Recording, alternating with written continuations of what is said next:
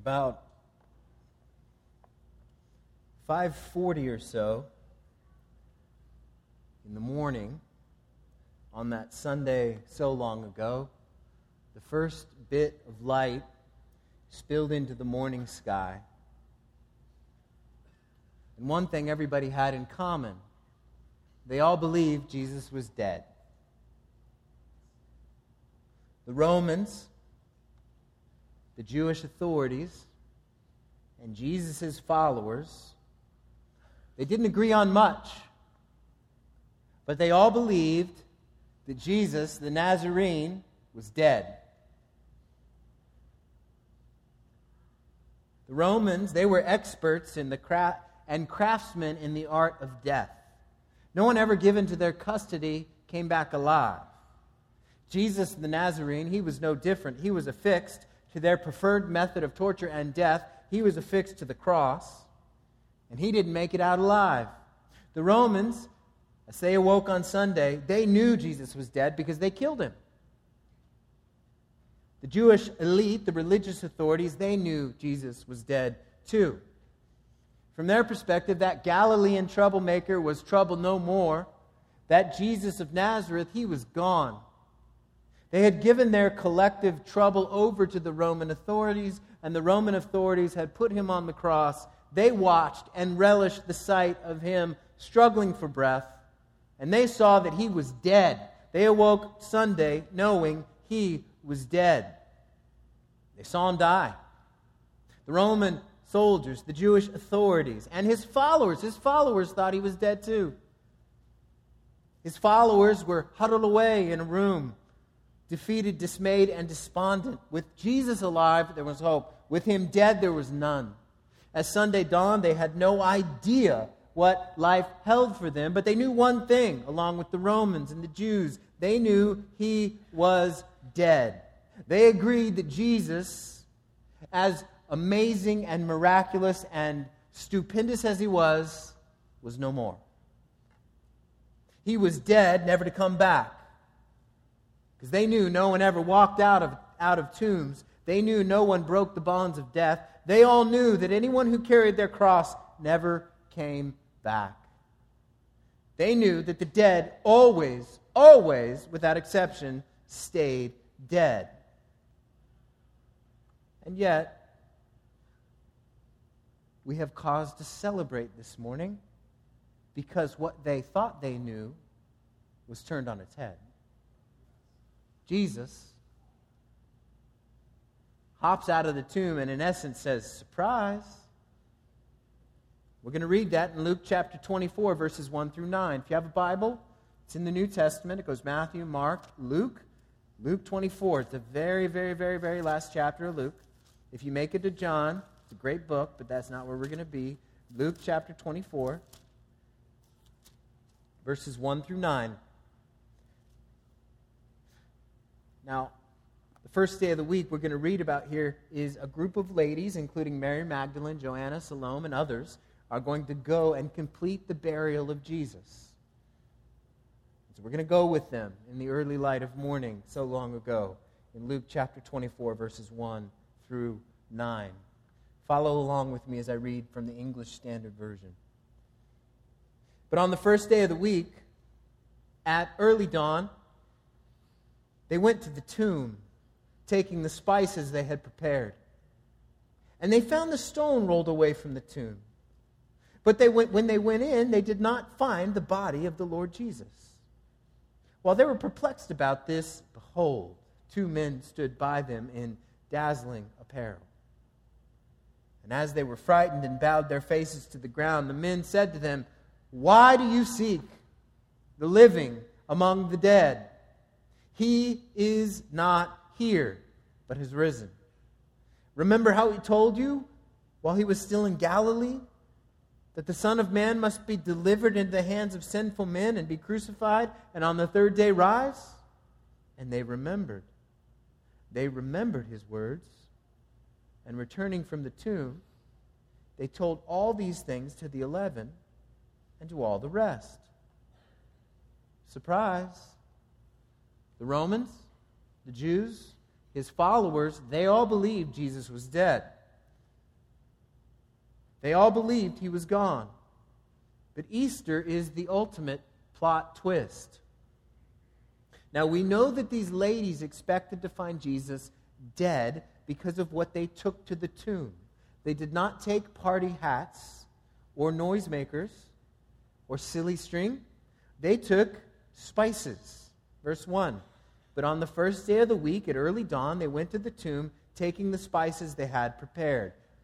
The Jewish custom was when someone died, you would wrap the body up in a shroud, and throughout that wrap, put in something along the lines of 75 pounds of spices. So these ladies took a whole bunch of spices, not just a few essential oils or candles or whatever. They took a bunch, and they were going to make it to the tomb to tend to Jesus' body. Because if you know the story, you know that Jesus died on Friday, right when the sun was about to go down, right when the Sabbath was about to start. And so the Jews had no time to be able to finish his burial. And since on Sabbath they could do no work, they said, first thing Sunday morning, once the light seeps into the sky, we're out of here and we're going to go tend to his body. But what was remarkable for that day was not what they found, it's what they didn't find. They expected to find his body. They come, the tomb's rolled away, they see there is no body in the tomb. And Luke tells us in verse 4, while they were perplexed about this, behold, two men stood by them in dazzling apparel. Presumably angels. They're the only ones I know of who have apparel that dazzles. And they were frightened and bowed their faces, they being the women, were frightened and bowed their faces to the ground. The men said to them, why do you seek the living among the dead? Now that's a little bit snarky, right?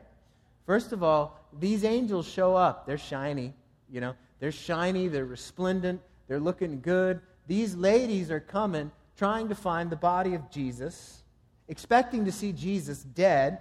And these angels come and say, why do you seek the living among the dead? Why are you looking for somebody who's alive?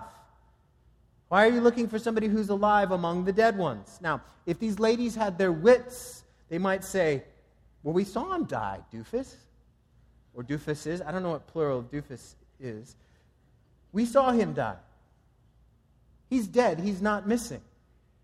If we're coming to find his body and tend to his body, where else are we supposed to look? The food court at the mall? What are we supposed to do? We go to cemeteries to find bodies.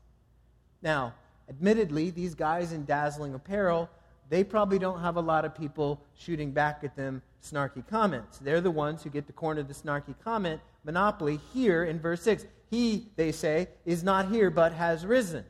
Why do you seek the living among the dead? We saw him die. That's why. But where is he?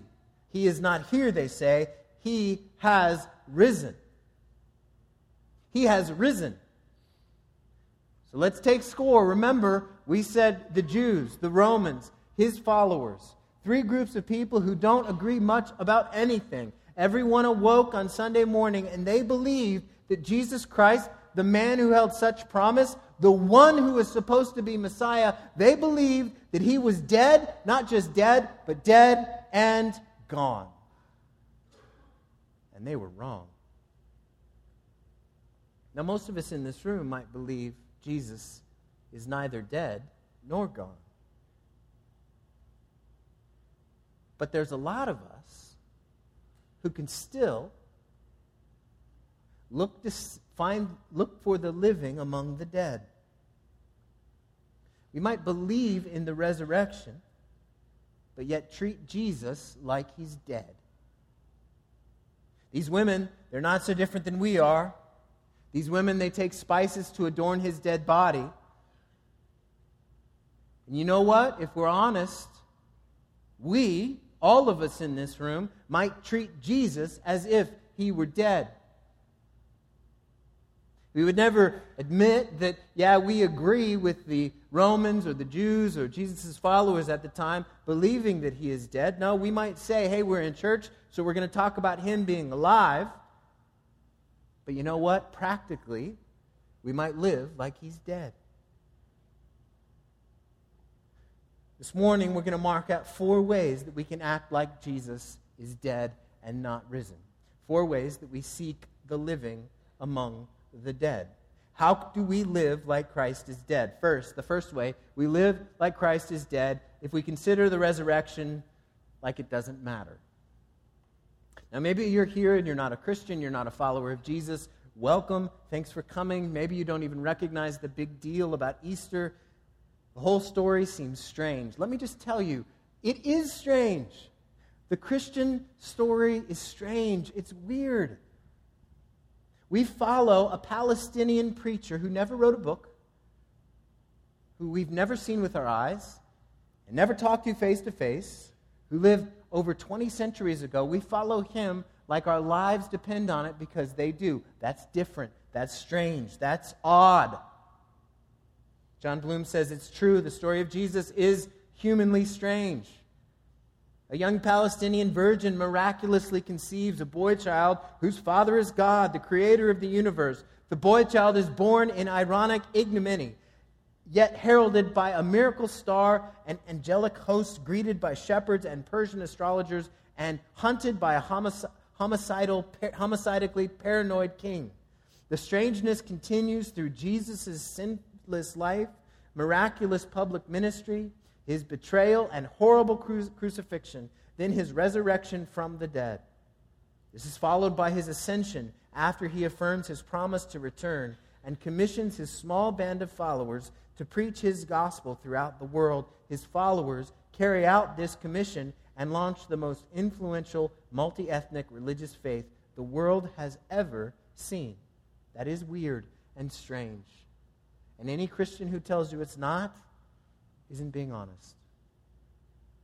For those of you who don't normally come to church, I get the fact that this sounds so weird. How many people do you know who have died and came back to life? None. Not permanently. Now, we Christians, we can be a strange lot. We can be weird. We can be strange. But what we believe is even stranger.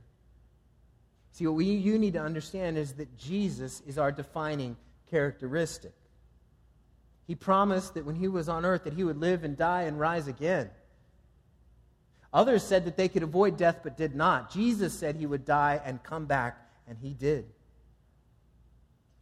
The resurrection of Jesus proves that Jesus of Nazareth is worth following. Because he holds out hope, not just that you can have a happy life, but that you can follow him and not taste the bitter pill of death, because he did. You see, him coming back from the dead was not just him flexing his power, it was him opening a new way. He opened a way so that men and women from any tribe or nation or people or language could avoid the sting of eternal death. When Jesus was killed on that Friday so long ago, it was a tragedy. It was totally unjust, but there was much more going on.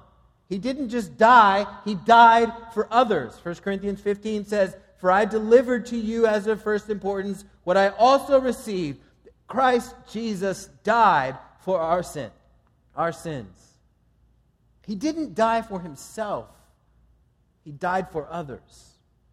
His death was the fulfillment of a promise, a long ago promise made by multiple different prophets, but the seer Isaiah puts it in a way that is memorable, as he says in Isaiah chapter 53, verses 5 through 6. But he, this is Jesus, 700 years before he was born, was pierced for our transgressions. He was crushed for our iniquities. Upon him was the chastisement that brought us peace. And with his wounds we are healed. All we like sheep have gone astray. We have turned every one to his own way, and the Lord has laid on him the iniquity of us all. His death was more than an execution, it was a substitution. He was pierced for our transgressions. He was crushed for our iniquities. He was killed for other people's sins. And you might not think that you're very much of a sinner, and maybe you're not compared to the other people in your lives. But what we all have to recognize is that all of us have fallen short of what we should be. All of us do wrong and fall short on a regular basis. We do what we shouldn't do. We don't do what we should do. We say things we ought not to. We don't say things we should. We've done things against others. We've done things against ourselves. We've done things over and over and over again and fall short. And all the punishment that deserved to be meted out upon ourselves. And yet Jesus, it is said that Jesus died for our sins. And that means this, that Jesus' death was more than just a tragedy. It was an opportunity. An opportunity for us to find hope and shelter in Him. Because at the cross, here's what happened. God's wrath for sin was spent on Jesus. So no longer is there any wrath or anger from the Father to the people who find their hope in Jesus. He did not just die on the cross. He was punished for the sins of all His people. That's how it can be said, He died for us. And maybe you don't think much about the resurrection or what it means, but it matters. And I'm not spending a lot of time explaining all the different theories of the resurrection. If you're interested in that, we have an article at the help desk. You can grab it there or look on our Facebook page this week. The resurrection of Jesus proves that His death, His payment for sin was enough. You see, when He died and rose again, what that is a divine commendation to the work that Jesus did. We can't afford to treat Jesus as if He were dead and His resurrection doesn't matter. You can treat Jesus as if He were dead and think His resurrection doesn't matter, but it does, because He died and rose again so that men and women need not die, but yet live forever. That's why the resurrection is a big deal.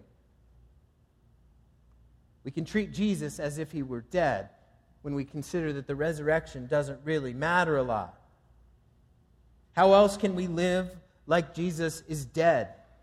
How else can we live like Jesus is dead? We can live like Jesus is dead when we don't realize that the resurrection, when we believe that the resurrection does not help us, that we're too broken.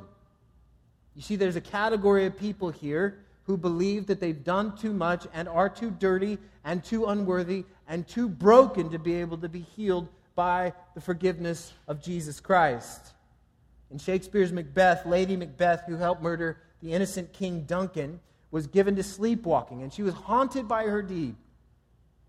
Her sleep brought her no rest, and she would walk, and she would moan, and she would talk. She's tormented by the sight of her hands perpetually stained by the blood of this innocent man. And she spoke in her sleep, saying, "Come out! Out, I command you. 1, 2, okay. It's time to do it. Now. Hell is murky. Nonsense, my lord, nonsense. You are a soldier, and yet you are afraid. Why should we be scared when no one can lay the guilt upon us? But who would have thought this old man had so much blood on him? Will my hands ever be clean?" And maybe that's how you feel. Maybe you consider your life and the testimony of what you've done, and you think you can't be made clean. You try. You've done good things. But your mind still torments you. You've tried to be better, but you've been haunted by guilt. You survey your life, and you find a pockmarked landscape marred and marked by sin after sin after sin after sin, and you feel unworthy. You've made promises that you could not keep. You've made promises to yourself you did not keep. You've said, "I'm going to try better," only to fail. You gave advice that you didn't follow. You made vows that you broke. And now you feel the stain of unworthiness so thick that you can't wash it out. And you assume neither can Jesus. Maybe you feel guilty for something you did or didn't do. Maybe it's something you can't stop doing. Maybe it's for something long past or current today. Those feelings of guilt, they are real. We are all guilty. Maybe you carry a sense of shame. Maybe somebody did something to you, or you did something to someone else. Maybe you've never felt like you measured up and perpetually feel out of place. Maybe you feel unworthy. You sit here thinking thoughts like, everyone here, they're so put together, I don't fit. If people really knew me, they would reject me. They would turn their back on me. They look holy. They look like they know so much. I don't. You see, listen, those feelings of guilt and shame and unworthiness, those are real.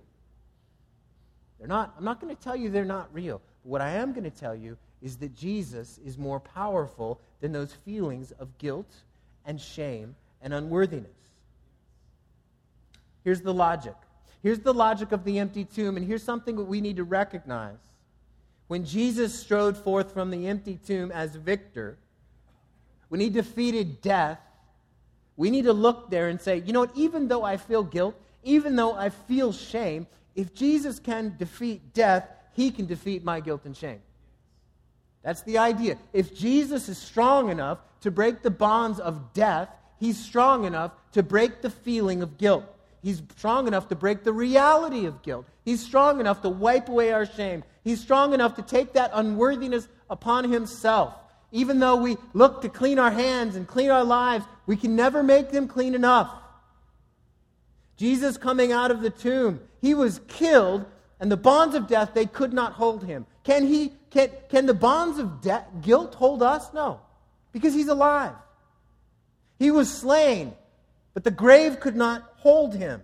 Can he slay your shame? Yes.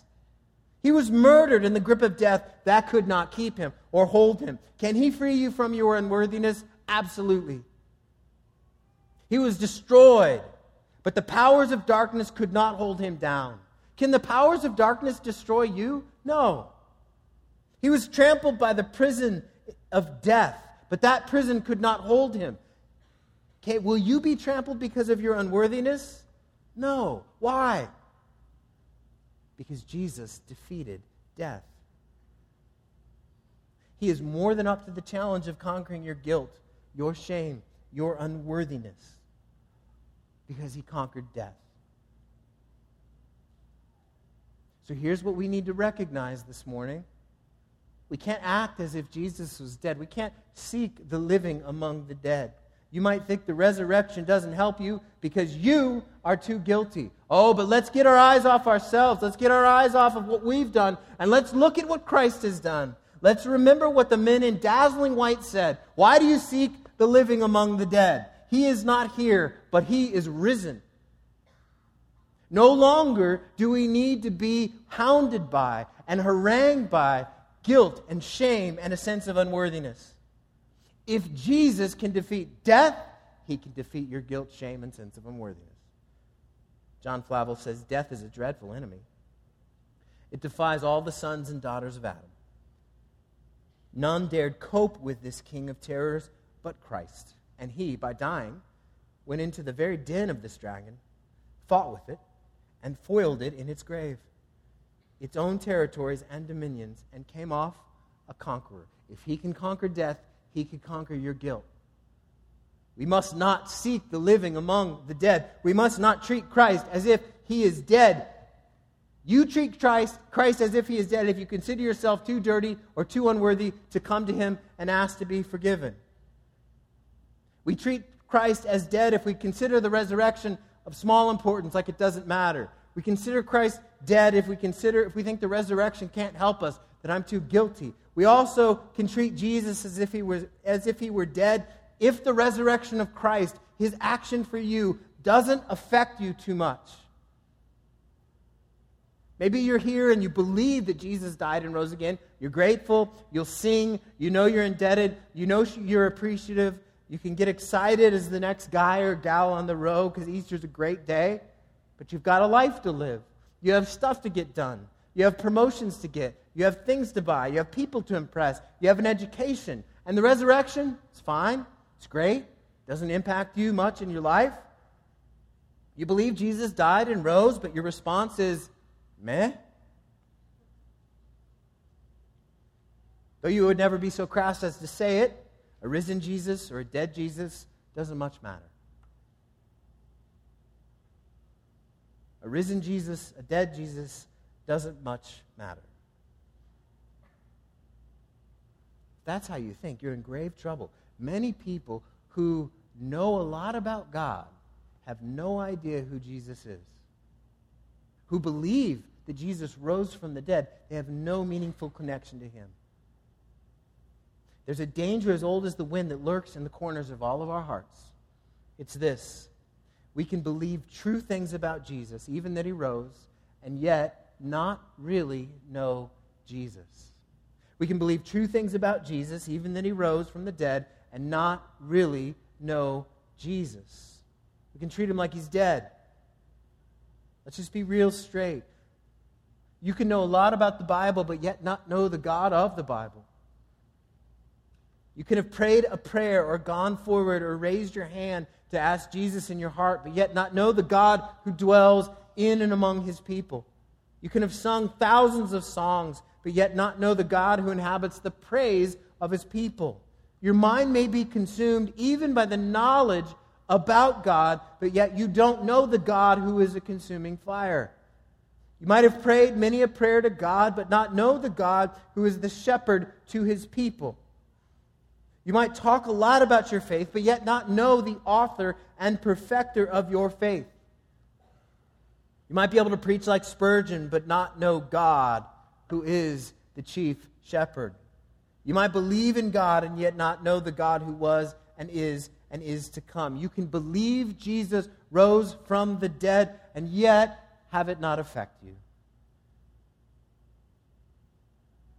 You can go, well, you know what? If he was dead or alive, it doesn't make much of a difference to me. Would your life change if Jesus were still in his tomb? If your answer is no, something's wrong.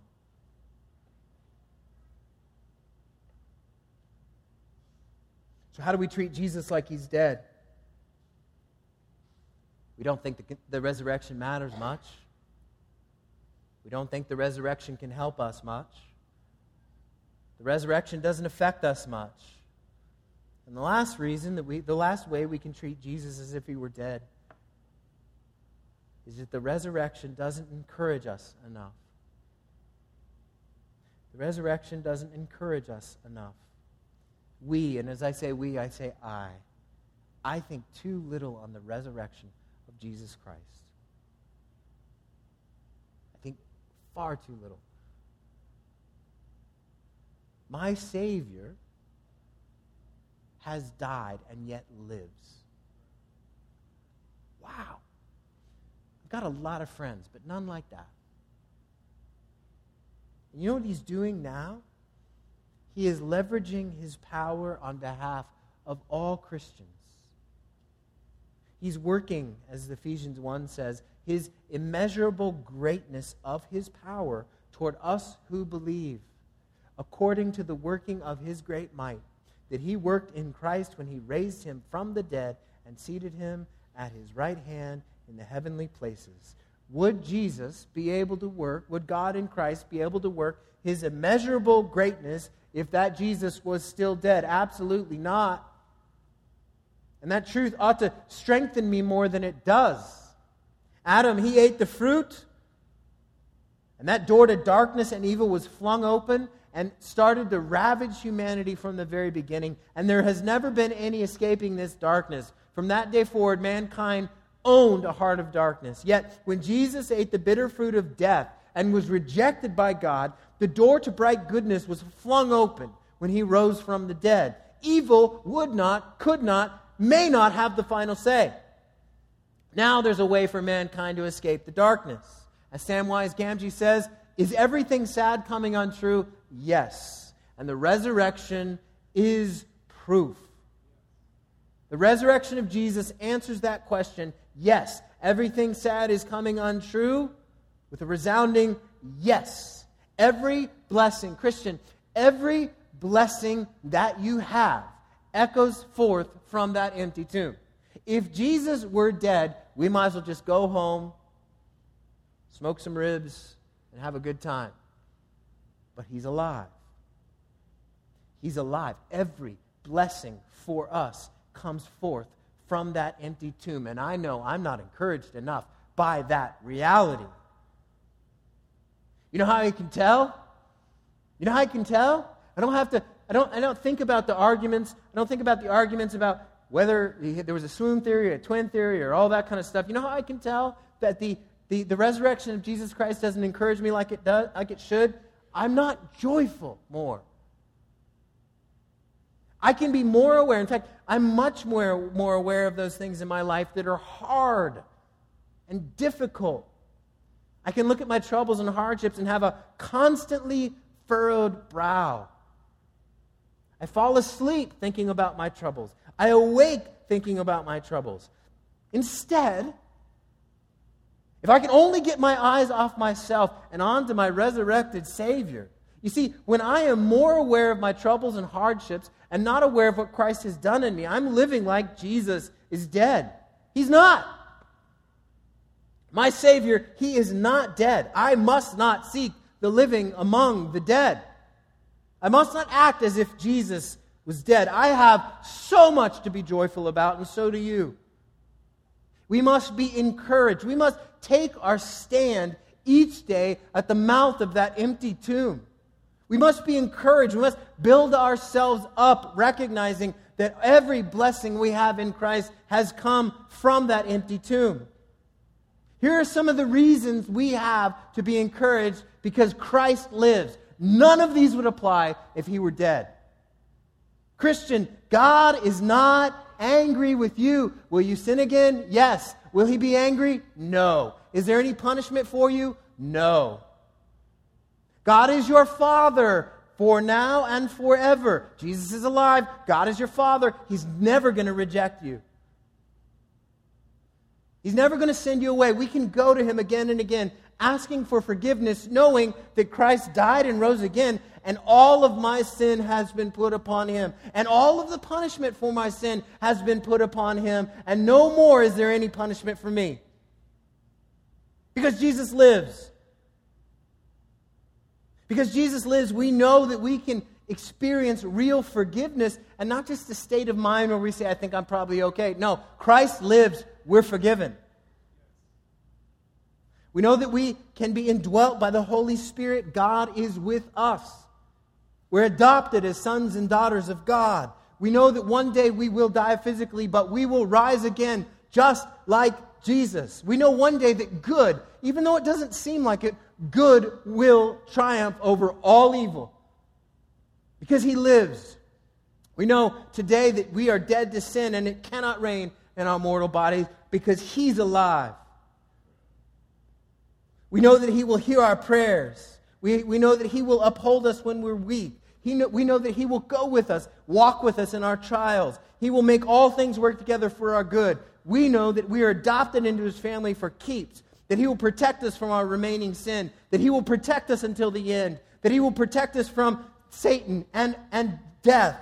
We know that we have an eternal inheritance no one can rob us from. We know that we have life, hope in this life and the life to come. We know that God uses us, even as weak as we are, to do His will. We know that one day we will have God. We will live with God and we will be with Him. We know that today we need not carry guilt or shame or unworthiness, and just know that our God loves us. Why? Jesus rose. That's why. All hope, all reason for rejoicing echoes forth from that empty tomb. He is not here. He is risen. This doesn't just mean that when we die, we get to be with Him forever. That's great. But Jesus is upholding us now. Do you live like Jesus was dead, is dead? He's alive. With Him alive, we can face anything. Think about some of the other encouragement that echoes forth from that empty tomb. We may lose everything, but we can't lose God. We may lose our grip on reality, but God will never lose His grip on us. We may have adversity pounce on us, but God is our ever-present help. We may lose our dearest friends, but we have not and cannot lose our God. We may have hearts that break, but we know that God is near to the brokenhearted. We may be accosted by crippling disappointments, and we know that God says, be patient. These afflictions, they're for a moment. Soon you will be with me forever. We know that even though we have children that wander off, we can pray to a God that calls back the prodigal on a regular basis. We know that even when our marriage is breaking, God can repair what seems irreparable. We know that even when our bank account is depleted, God has resources to provide everything we need. We know that even when friends abandon us, God cannot and will not leave us. We know that when people falsely accuse us, God speaks only promises and comfort to us. We know that when we aren't what we should be or could be, God remembers His Son, and He is who we should have been and could have been. We know that when we lay dying and breathe our last, God will welcome us into life everlasting without death. Why? Because He lives. And Christian, we must not treat Jesus as if He were dead, because He is not. Your future, your present, your everything is based on that reality. We must not seek the living among the dead. We can't treat Jesus as if He's dead, thinking the resurrection doesn't matter, or thinking it doesn't help much, or thinking it doesn't affect us much, or forgetting to be encouraged by it. Without the resurrection of Christ, we have no one to worship, we have no hope to give, we have no help. But He is risen. We do not seek the living among the dead. George Herbert wrote a poem mocking death called Death, and it says in part, Death, and I updated some of the language so it's not 16th century. Death, you were once an uncouth, hideous thing, nothing but bones, the sad effect of sadder groans. Your mouth was open, but you could not sing. But since our Savior's death, He did put some blood into your face. You are now fair and full of grace, much in request, much sought for as good. Death used to be an executioner. Now he's a gardener. Because Christ has robbed our mortal enemy of all his power. May we not seek the living among the dead. May we not live like Jesus is dead. He is risen. Let's pray. Jesus, thank you that we're not just coming together to have happy thoughts together. Thank you that we come together serving a risen Savior. Thank you that we come together asking for just us to see what you've done for us, Lord. Jesus, we look with awe and wonder and amazement at what you've done. You died for us and rose for us and live today for us, Lord. May we be a people who do not live like you're dead. I pray that if there's any in here who do not believe in you, Lord, I pray that they would recognize the reality that Jesus is alive. You must be dealt with. I pray that you would help them to recognize the reality that He does and will forgive sins, that He takes those who are the dirtiest and the most unworthy and those that aren't fit for anything else and says, you be my son, you be my daughter, because Jesus died and rose again. And so, Lord, I pray you would touch the hearts of any who here who don't know you. I pray for Christians here too, Lord. It's so easy for us to get our eyes off what matters and get sidetracked and focused on things that distract and put our happiness in the wrong places and not be encouraged enough by the empty tomb and live like you're dead, but you're not. I pray that this would be a reminder for all of us this morning not to be among those that seek the living among the dead. Because our Savior, you're alive. We're grateful that we pray to you and you hear us. Thank you, Jesus. Thank you for enduring the ravages of death, the wrath of God, so that we might be able to say every blessing comes forth from that empty tomb. It's in your name, Jesus, that we give thanks and pray.